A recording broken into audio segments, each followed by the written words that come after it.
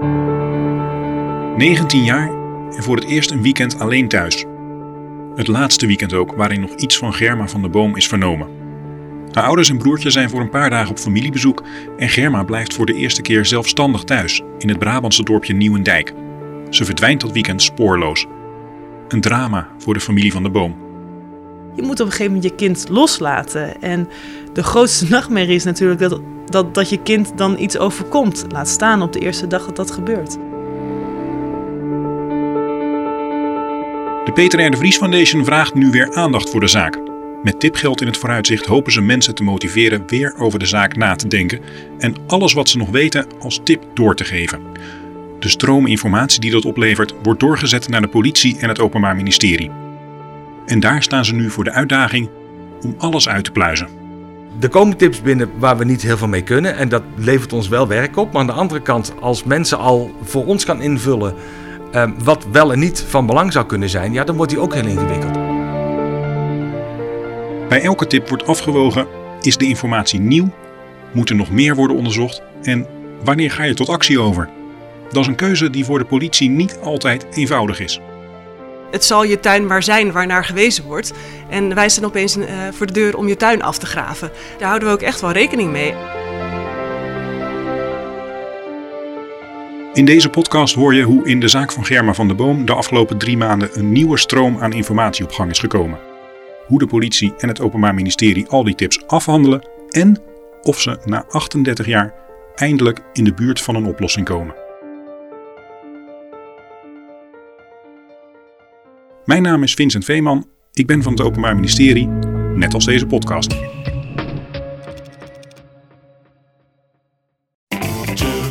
Hartje zomer 1984. Zaterdag 28 juli. Het is stapavond in Gorinchem. En Germa van de Boom is er ook. Germa is met haar vriendinnen mee. Dansen in de Maddox en de carousel. Het is een gezellige avond. En Germa komt tijdens het stappen haar buurjongen nog tegen. Ze vraagt of hij haar straks naar huis kan brengen, zodat haar vriendinnen niet hoeven om te rijden. Dat is goed. En dan gaan de meiden weer de dansvloer op. Aan het eind van de avond haalt de buurjongen Germa op en zet haar rond 2 uur af bij het ouderlijk huis in Nieuwendijk. Ze zijn niet de enigen die nog laat op zijn die nacht. Ladies and gentlemen, welcome to the opening ceremonies of the Games of the 23rd Olympiad at Los Angeles. In het hele land zijn mensen nog wakker, want in Los Angeles beginnen de Olympische Zomerspelen van 1984. De openingsceremonie is live op televisie, midden in de nacht. Mensen zijn opgebleven om die te zien. Terwijl bij u thuis de kleine uurtjes al zijn aangebroken, is hier het grote uur aangebroken. Want zo mag het uur. En in het huis van de familie van de Boom? 2 meisjes die langs fietsen zien dat ook daar rond 2:15 het licht brandt.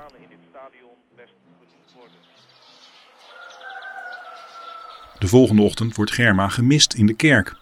Het was die nacht laat geworden, maar ze had gezegd dat ze toch zou gaan. Germa's ouders bellen in de loop van de zondag meerdere keren vanuit Twente naar huis. Maar er wordt niet opgenomen. Maandagochtend breken ze vol zorgen hun verblijf af en rijden zo snel ze kunnen terug naar Nieuwendijk. Ze treffen het huis verlaten aan. Germa is verdwenen. Wat er met haar is gebeurd is nooit opgehelderd. Het is duidelijk dat er een misdrijf heeft plaatsgevonden, maar wat precies? Tips en sporen bieden daarover geen uitsluitsel. En een verdachte is nooit in beeld gekomen. In de hoop een oplossing te forceren stelt de Peter R. de Vries Foundation nu €250.000 beschikbaar voor de Gouden Tip. Een initiatief dat door de politie en het Openbaar Ministerie met enthousiasme wordt ontvangen. In Breda spreek ik af met Paul Emme, de officier van justitie die de zaak onder zich heeft. En met Annemieke Los van het Cold Case team van de politie. De politie heeft door de jaren heen het dossier keer op keer opnieuw doorgelicht. Hoe lang zijn jullie nu al met deze zaak bezig? Dat is ondertussen al ruim 38 jaar. Het was een maandag, 30 juli 1984 maar liefst, dat bij de politie voor het eerst de melding binnenkwam van de vermissing van Germa van de Boom. En dus eigenlijk 38,5 jaar later zijn we daar nog steeds mee bezig. Wat je in deze zaak natuurlijk ziet, is dat er iedere keer wel weer een nieuwe tip kwam of een buurtgenoot was of er een andere zaak speelde waarvan ze dachten, zou dat met Germa te maken hebben? Alleen de laatste keer dat we opgepakt hebben we eigenlijk zelf besloten van er zit nu niet heel veel muziek meer in. We kunnen eigenlijk niets meer uitrechercheren omdat we alles al bekeken hebben. En toen was het inderdaad wel heel fijn dat de stichting om de hoek kwam. En zei, wij willen aandacht aan deze zaak aan besteden. Juist vanwege die open zenuw, weet je. De zaak heeft Peter ook nooit losgelaten. Waarschijnlijk om dezelfde redenen als dat wij ermee bezig blijven. Dus die boost, die vinden we wel heel fijn. Ja, absoluut. En Annemieke, je zei 38 jaar geleden. Kun je vertellen hoe die zaak toen aan het rollen is gekomen? Wat er toen, hoe het gestart is? Ja, eerst was het natuurlijk de familie die opmerkte dat Germa niet thuis was. Zij waren een weekendje weg, haar broertje en haar ouders. En ze konden haar telefonisch al niet bereiken dat weekend. En maandagochtend waren ze uiteindelijk thuis en troffen ze Germa ook niet thuis aan. En daarvoor, dat was natuurlijk bij hen wel reden tot onrust, waarna ze de politie zijn gaan bellen terecht. Maar in eerste instantie werd niet gelijk aangenomen dat hier iets verschrikkelijks gebeurd zou zijn. Dus het duurde wel ruim een week voordat er ook echt technisch onderzoek in die woning gedaan is. Want na verloop van tijd werd wel duidelijk dat daar vooral in die keuken wel sporen aangetroffen werden die op een ander scenario duiden dan een vrijwillige vertrek van Germa zelf. Vooral ook nu het teruglezen in het dossier is dat in die keukens bijvoorbeeld sporen zaten op het vloerzeil. Alsof er een stoel heel hard overheen geschoven was. Bloedsporen zijn aangetroffen in de woning. En er waren ook wel wat dingen die gewoon niet gebruikelijk waren voor daar in de woning. De tafel stond net op een andere manier gepositioneerd in die keuken dan wat ze daar van de familie gewend waren. Ja, dat zijn toch wel dingen die gek zijn. Hoe is dat zo gekomen? En het lastige is ook wel in deze zaak dat er bijzondere feiten in zitten, zoals die tafel. Maar dat we tot nu toe echt in het duister tasten van wat is daar nou precies gebeurd. We hebben haar nooit gevonden. En we weten dus ook gewoon niet precies wat zich toen afgespeeld heeft. En ook niet precies wanneer. Want we weten wel dat ze die zaterdagavond thuisgebracht is, van zaterdag op zondagnacht. En we weten dat ze maandagochtend niet in die woning was. Maar wat daar tussendoor gebeurd is, daar moeten wij helaas ook nog naar gissen. Dat er een misdrijf heeft plaatsgevonden en dat Germa niet meer in leven is, daar gaat iedereen inmiddels wel van uit. Nadat ze die nacht was thuisgebracht, heeft niemand meer enig teken van leven ontvangen. Een plotselinge verdwijning die de gemoederen nog jarenlang bezighoudt. In het kleine Brabantse dorp, maar ook ver daarbuiten.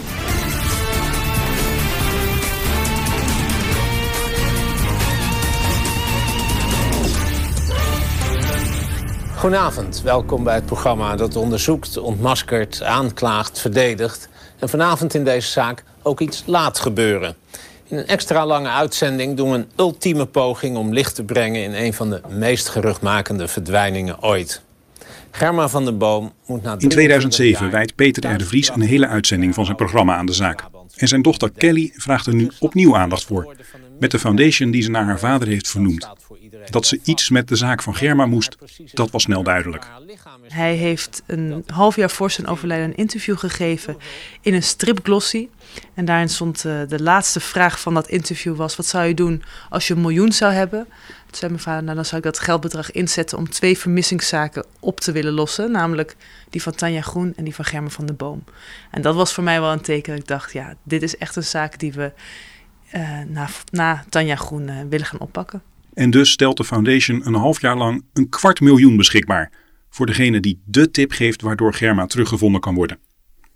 Ik spreek Kelly de Vries in haar kantoor in Amsterdam, waar 1 wand volledig verdwenen is achter tientallen archiefdozen.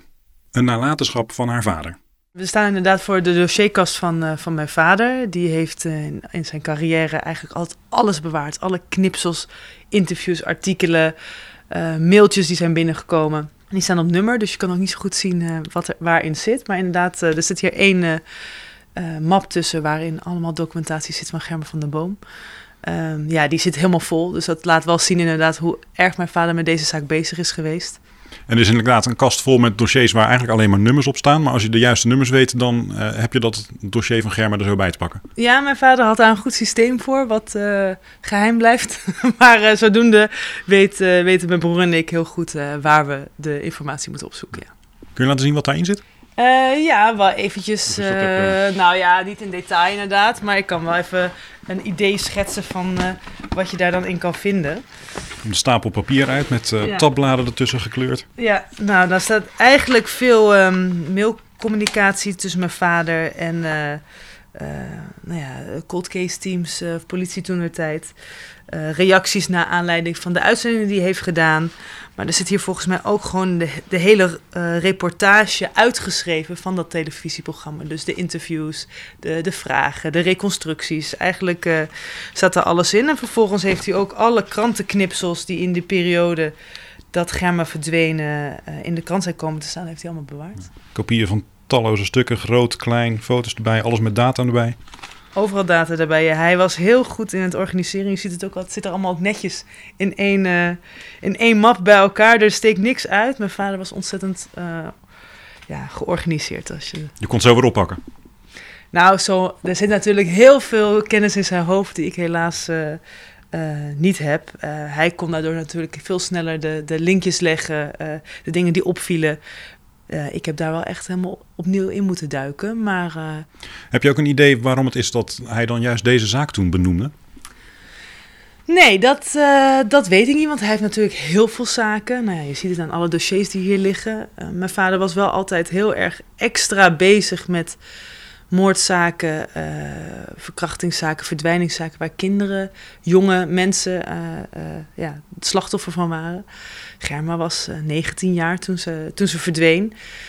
Ja, en ik denk dat mijn vader daarnaast ook altijd wel in deze zaak de mogelijkheid zag dat die opgelost kon worden. En dat maakte dat hij ook de drijfveer erg had om deze op te lossen. Maar om de zaak op te lossen is wel nieuwe informatie nodig. Gelukkig helpt het, dat tipgeld en alle aandacht die ermee gepaard gaat. In de eerste 3 maanden zijn al ruim 200 tips binnengekomen. Wat we wel merken is dat we wel een scheiding kunnen maken in het soort tip. Je hebt de paranormale tips. Daar kunnen we helaas niks mee. Dat zouden we graag willen, maar paranormale tips zijn ook allemaal verschillend. En allemaal heel overtuigend dat het antwoord is. Ja, ze kunnen niet allemaal verschillend zijn als dat het echt zou zijn. En dan heb je nog de meedenktips. Dat is altijd wel heel fijn en lief natuurlijk dat mensen zo met je meedenken. Maar dat zijn wel vaak de tips die in grote getalen hetzelfde bij ons binnenkomen. We zijn eigenlijk echt op zoek naar die concrete informatie die mensen of zelf iets hebben gezien, zelf iets hebben gehoord.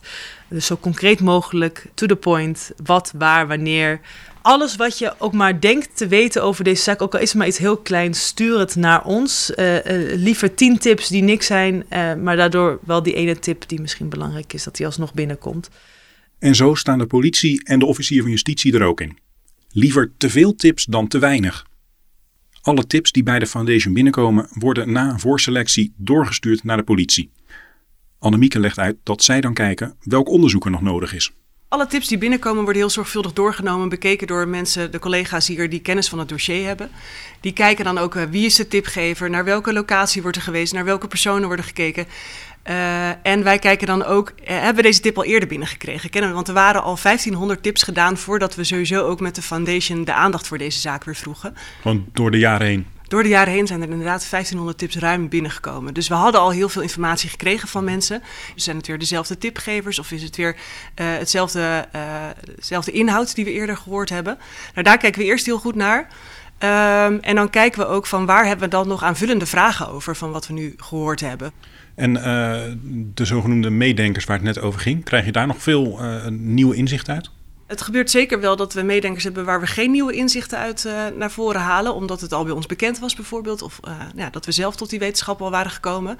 Maar dat is altijd het lastige hiermee. Want er kan zomaar wel een meedenker tussen zitten waarvan we denken, ja, hier hebben wij echt nog niet aan gedacht. Dus ook dat soort tips willen we ook echt wel binnen blijven krijgen. Het lijkt me allemachtig ingewikkeld. Want je krijgt een enorme bak informatie binnen. En je wil niet dagenlang, wekenlang achter iets aanlopen waarvan je denkt, nou, dit gaat hem niet worden. Ja. Je moet ergens gaan selecteren. Ja, klopt. Dus dat doen we ook. Maar wel met in ons achterhoofd steeds van, hebben we het echt wel goed uit kunnen sluiten? Of moeten we daar eigenlijk nog wel een keer heel goed naar kijken? Dus het zijn steeds afwegingen die we hier met elkaar maken. En ook met Paul samen van, hoe schatten we deze tip nu op waarde? Er komen tips binnen waar we niet heel veel mee kunnen. En dat levert ons wel werk op. Maar aan de andere kant, als mensen al voor ons gaan invullen wat wel en niet van belang zou kunnen zijn, ja, dan wordt die ook heel ingewikkeld. En dat is meteen de belangrijkste oproep die de officier van justitie wil doen. Ga niet zelf invullen wat relevant kan zijn. Want door alle aandacht die er door de jaren heen voor de zaak is geweest, zou die indruk zomaar vertroebeld kunnen zijn. Als je een willekeurige Nederlander vraagt wanneer zou Germa verdwenen zijn, dan denk ik dat bijna iedereen zal zeggen zaterdagnacht. Kort nadat ze thuis is afgezet. En dat komt door één opmerking of één bevinding in de zaak, het onbeslapen bed. Maar dat is eigenlijk een uitlating geweest van een getuige die zegt het bed was onbeslapen. Maar is dat bed dan echt onbeslapen geweest? Of is het zo dat Germa wel geslapen heeft en het bed daarna gewoon goed opgemaakt heeft? We weten het gewoon echt niet. Want er zijn een aantal eikpunten die steeds terugkomen in deze zaak. Het onbeslapen bed, de kerk waar ze niet geweest is. Maar daarvan zeg je van dat hoeft helemaal geen indicatie te zijn. Het kan wel een indicatie zijn, alleen we weten het niet zeker. Ieder scenario wat we zouden gaan benoemen heeft in die zin ook een risico in zich dat je daarmee mensen gaat beïnvloeden. Ja, dan heb je bij spreken de tipgever die rode auto door de wijk ziet rijden. Krijg je niet meer mee omdat hij denkt, ja weet je, toen was Germa toch al verdwenen. En we willen misschien die rode auto juist wel hebben. En vandaar dat we zelf zoiets hebben. We houden hem gewoon heel breed. Ze is zaterdagavond, zondagochtend vroeg voor het laatst gezien. En maandagochtend was ze in ieder geval niet meer in de woning. En dat is het tijdpad waar we het over hebben. Kortom, alles kan relevant zijn. Ook de spreekwoordelijke rode auto die op zondag is gezien. Of misschien nog wel ver daarna. Niet twijfelen, gewoon doorgeven. Dat nu al zo vaak is gebeurd, toont volgens Kelly de Vries aan dat dit een zaak is waar veel mensen iets in herkennen. Ik denk het wel. Ik denk dat iedereen, dat elke ouder en elk mens uit zichzelf het kan voorstellen. Namelijk de ouder die op het punt staat, ga ik mijn kind nou voor het eerst thuis alleen laten? Mag mijn kind voor het eerst naar school alleen fietsen? Je moet op een gegeven moment je kind loslaten. En de grootste nachtmerrie is natuurlijk dat je kind dan iets overkomt. Laat staan op de eerste dag dat gebeurt. Dit was de nacht dat Germa voor het eerst alleen thuis was. Haar familie was op bezoek bij familie in Hengelo. Haar oudere zus was net bevallen dat weekend van hun eerste dochter. Wat Germa dan dus ook tante voor het eerst maakte. Ja, en dan ben je een avondje gaan stappen en kom je thuis. En dan verdwijn je opeens. Ja, wat kan er die nacht gebeurd zijn? Dat is natuurlijk ontzettend groot raadsel. Maar 1984 is natuurlijk een andere tijd dan nu. En waar misschien als dit nu was gebeurd, er DNA-materiaal gevonden was, camerabeelden waren geweest, een telefoon die uitgezonden had misschien naar een bepaalde mast en de richting had kunnen aangeven. Ja, in 1984 zat de wereld toch iets anders in elkaar. En dat het een andere tijd was, blijkt ook als ik met Paul en Annemieke naar de kamer van het Cold Case team loop. Daar staat in een hoek de archiefkast waarin het dossier van Germa wordt bewaard. Stukken die helemaal teruggaan tot juli 1984. In 38 jaar tijd is een behoorlijk dossier opgebouwd. Nou, inderdaad. We hebben ongeveer 35 archiefdozen waarin het opgeborgen is. Die zie je hier staan. Een hele kast vol. Hier rechts staat ook nog een stukje. En echt 5 planken vol met grote bruine archiefdozen. Inderdaad, er zitten allemaal stickers op. Er staat de naam van Germa op. Ja, en dus de eerste dozen zijn ook echt van 1984. Die kan ik wel even bijpakken om het je te laten zien. Wat zit daar dan in? Ja, heel veel papierwerk. En het ziet er ook echt wel anders uit dan van een zaak die we nu zouden draaien, een actuele zaak. Om te beginnen vergeeld. Ja, hij is behoorlijk vergeeld. Ik zal hem er even uitpakken. We moeten daar natuurlijk altijd wel een beetje voorzichtig mee doen, want we willen de originele stukken goed bewaren. Dus heel dat dossier is ook ingescand. Dat hebben we ondertussen ook digitaal, zodat we daar makkelijker in kunnen zoeken en niet altijd deze oude stukken erbij hoeven te pakken. Maar naast dat ze vergeeld zijn, zie je ook dat er heel veel meer handgeschreven stukken in zitten. Heel veel typemachinewerk? Typemachinewerk en handgeschreven stukken, inderdaad. Dat is wel wat je hier voornamelijk terugziet. Ik zit even te bladeren. Ja, want alleen deze eerste doos, daar komen 3 bundeltjes papier uit. Die denk ik alle 3 zo dik zijn als een pak printerpapier. Dus het zijn zo 700, 800 pagina's misschien. Ja, het zijn flinke mappen die we hierin hebben zitten. Ja. Maal 35. Ja, precies. Maar ik zit even te kijken of ik hier ook... Nou, hier heb je... Map 1, map 2 zit erop. Er zitten tabbladen tussen inderdaad om alles een beetje uit elkaar te houden. Kun je dan ook de start van de zaak terugvinden? Ja, hier hebben we een procesverbaal dat echt dateert van kort na haar vermissing. Hier zie je al op maandag 30 juli 1984. Omstreeks 8:20 werd door de Rijkspolitie te Werkendam een telefonische melding ontvangen van de heer Van der Boom. Wonende te Nieuwedijk. Dat zijn dochter werd vermist. Die zie je hier inderdaad in deze stukken. Ja. En hier gaat het dan beginnen. Hier zie je ook de foto's van de eerste foto's die van haar aangeleverd zijn. Gekopieerd hier in dit geval in zwart-wit. Je ziet ook wel aan het lettertype en de manier van typen dat het oud is. Ja. Her en der de namen onderstreept nog met een pennetje, denk ik. Ja, inderdaad. En ook de foto's die aangeleverd zijn, dat zijn ook foto's die nu weer nog steeds gebruikt worden eigenlijk. Ja, we hebben ook niets nieuws. Nee, dit zijn de foto's die inderdaad toen aangeleverd zijn door de familie en die je nog steeds terug ziet komen in de media en ook bij ons hier aan het bord. Bijvoorbeeld de foto van Germa die eigenlijk iedereen wel kent. Ja, met de grote ronde oorbellen. Ja, mooie foto inderdaad van de 19-jarige Germa dus inderdaad. Ja. Dit is misschien wel een beetje typerend hier. Een procesverbaal van destijds. Door ons verbalisanten werden diverse personen uit de omgeving van de vermiste Germa van de Boom benaderd. Geen van hen kon ons bijzonderheden vertellen over de verdwijning. Ook wist niemand de verblijfplaats van de vermiste. Ja, vind ik dan wel, 38 jaar later is dat eigenlijk ook gewoon nog steeds de status. Vind ik best bizar als je dat zo weer terugleest. Typisch hoe het toen was, maar eigenlijk onveranderd. Ja, zo lang geleden, maar inderdaad nog steeds dezelfde status. Ja.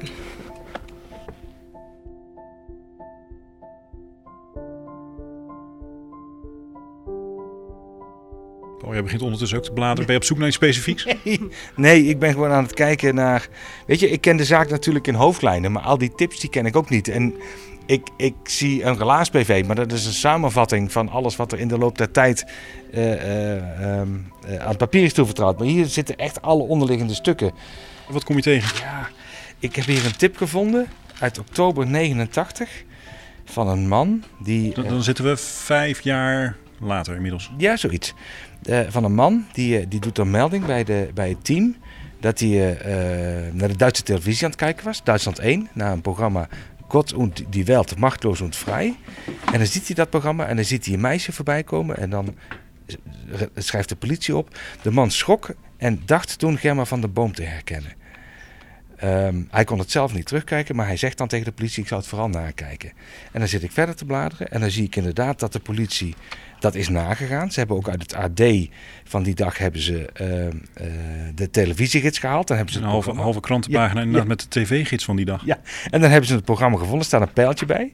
En dan lees ik verder op diezelfde pagina, waar ook op die melding staat, dat er inderdaad een opname vanuit Duitsland, een videoband naar Nederland is gestuurd. En dat in januari 1990, dus dat is een maand of 3 later, een maand of 3 na de tip, dat de band inderdaad door het team bekeken is. En dat er inderdaad een blond meisje op staat, maar dat dat niet Germa is. Dat de tipgever in kennis is gesteld en dat de band terug naar Duitsland is gestuurd. Het geeft ook wel iets aan van die tijd als je dit zo ziet. Hè? Inderdaad allemaal uitgetypt, er staat met pen wat bij, maar dat moet dan op videoband vanuit Duitsland komen. Dat duurt allemaal even, de tv-gids uit de krant. En alles is nagelopen en het is vastgelegd. Maar dit is ook wel bijzonder. Ja. Dit is 89, dus dat is zo'n 5 jaar later dat iemand op de Duitse tv iets denkt te herkennen en dat dus nog zo leeft. Ja, maar dat zijn dus wel mensen die meldingen doen. Ja, en weet je, en als je zo'n melding binnenkijkt, daar ga je gewoon achteraan. Daar ga je niet over nadenken. Nee, want dat is te verifiëren. Je kunt kijken wie er in die uitzending geweest is. Nou, en dat ga je dan doen. Het moest alleen in die tijd nog op videoband uit Duitsland komen. Ja, dus daar gaat even wat tijd overheen, maar het is wel gedaan.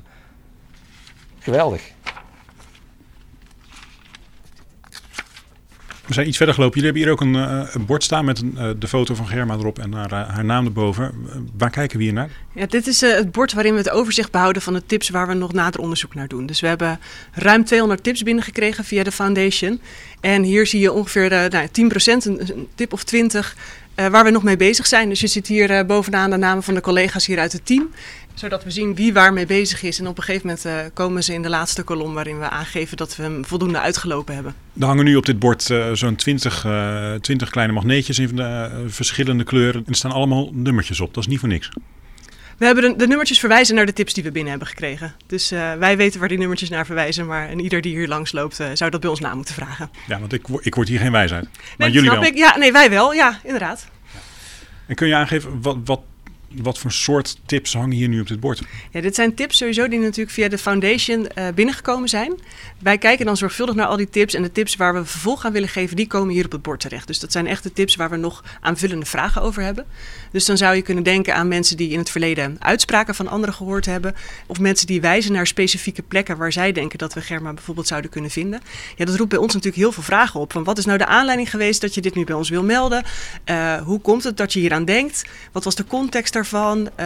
Wanneer is dat bij je opgekomen of hoe ben je dat ter oren gekomen? Al dat soort vragen willen wij natuurlijk stellen aan degene die dit bij ons meldt. Dus vandaar dat ze hier hangen en dat wij daar nog mee aan de slag gaan.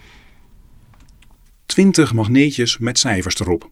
En keer op keer is het weer spannend wat eruit komt. Misschien hangt hij er nu al tussen. De tip waarmee de zaak opgelost kan worden. Want tot nu toe zat hij er nog niet bij. Tipgevers worden niet altijd benaderd door de politie. Maar als je niets terug hoort, betekent dat niet dat er niks met je tip is gedaan. Elke tip die bij ons binnenkomt wordt heel zorgvuldig bekeken en afgewogen. En mensen mogen ook echt dat vertrouwen in ons hebben dat als ze die tip bij ons neerleggen, dat we dat doen. Daar staat wel tegenover dat we ook niet alle tipgevers altijd kunnen vertellen wat dat opgeleverd heeft. En ik merk dat dat soms ook nog wel eens lastig is, dat mensen dan graag willen weten van ja, wat heb je nou met mijn tip gedaan? Maar zo werkt het dan ook weer niet dat wij daar altijd alle inhoud weer in mee kunnen geven en kunnen vertellen wat daarmee gebeurd is.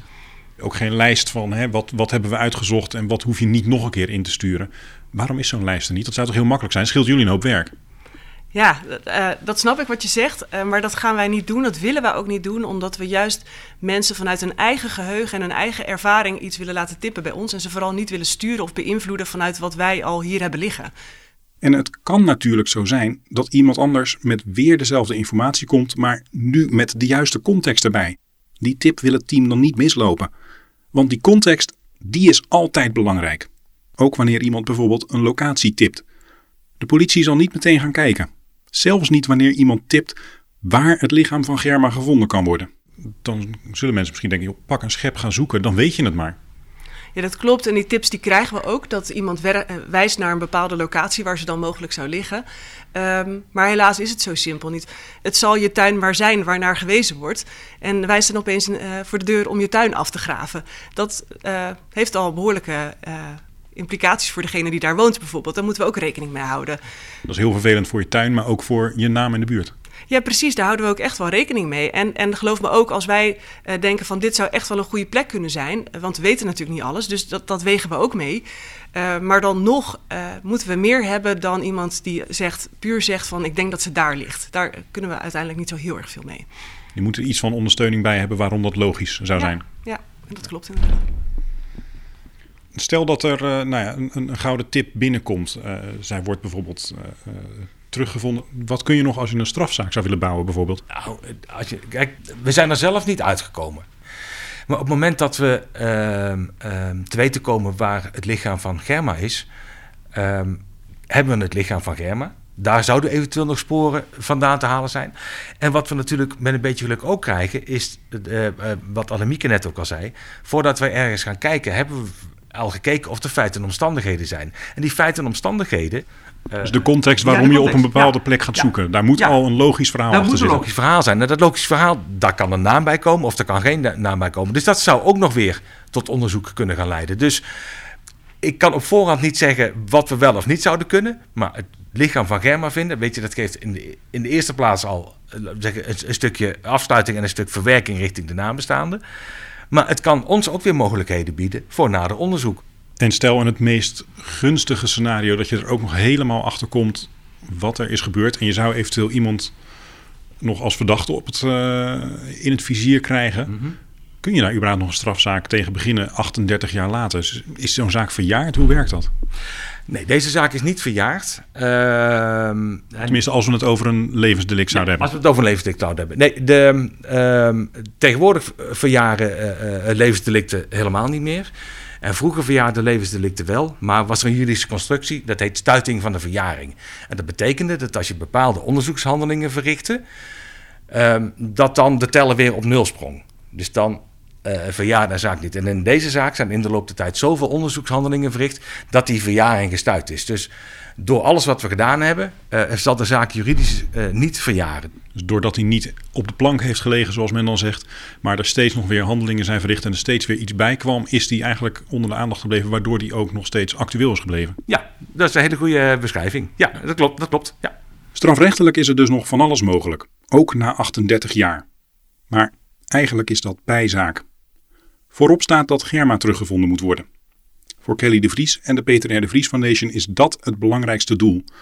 Om de familie van Germa afsluiting te kunnen geven. Ik heb onlangs het nichtje ontmoet die geboren is op de dag, eigenlijk in het weekend dat Germa is verdwenen.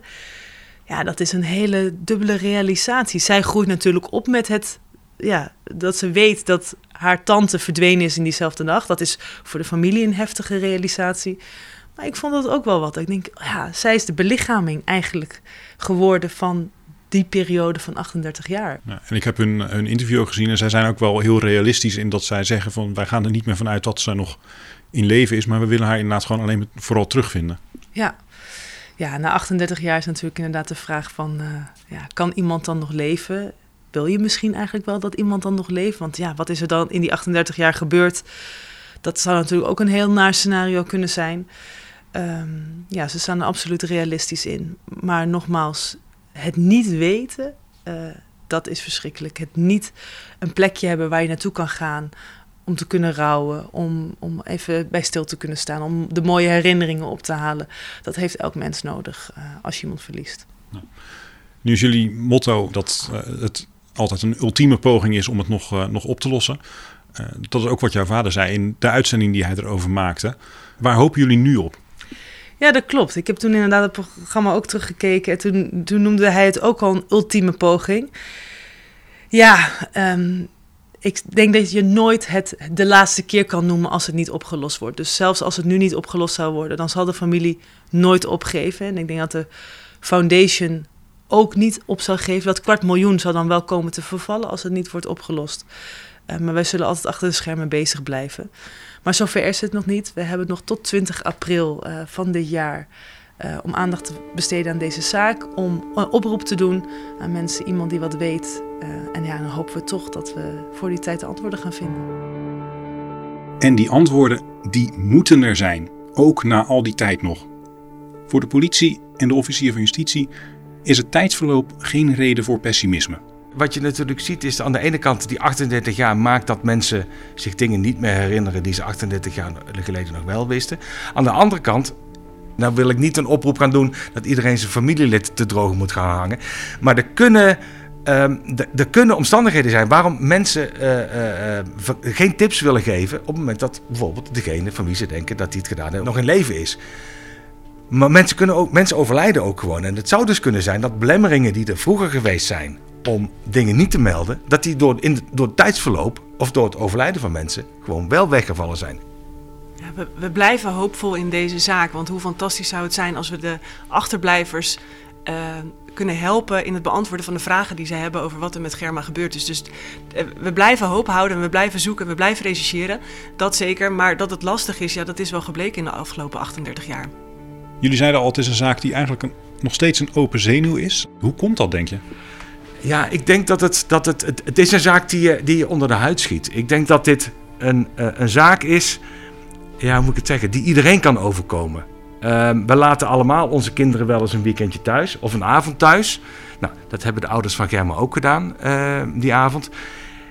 En dan worden ze vervolgens een dag later geconfronteerd met het gegeven dat hun dochter niet alleen maar weg is, maar 38 jaar weg blijft. Ja, het is al verschrikkelijk dat dan de dochter of de zus, dat die vermist is. Dat kan je je niet voorstellen. Maar dat moet verschrikkelijk voor ze zijn. En dat we dan ruim 38 jaar later nog steeds geen antwoorden kunnen geven op de vragen die zij stellen. Ja, dat is onbeschrijfelijk. Wij zouden dat zo graag willen doen. Maar daar hebben we gewoon die informatie voor nodig. We hebben hulp nodig om dat te kunnen bereiken.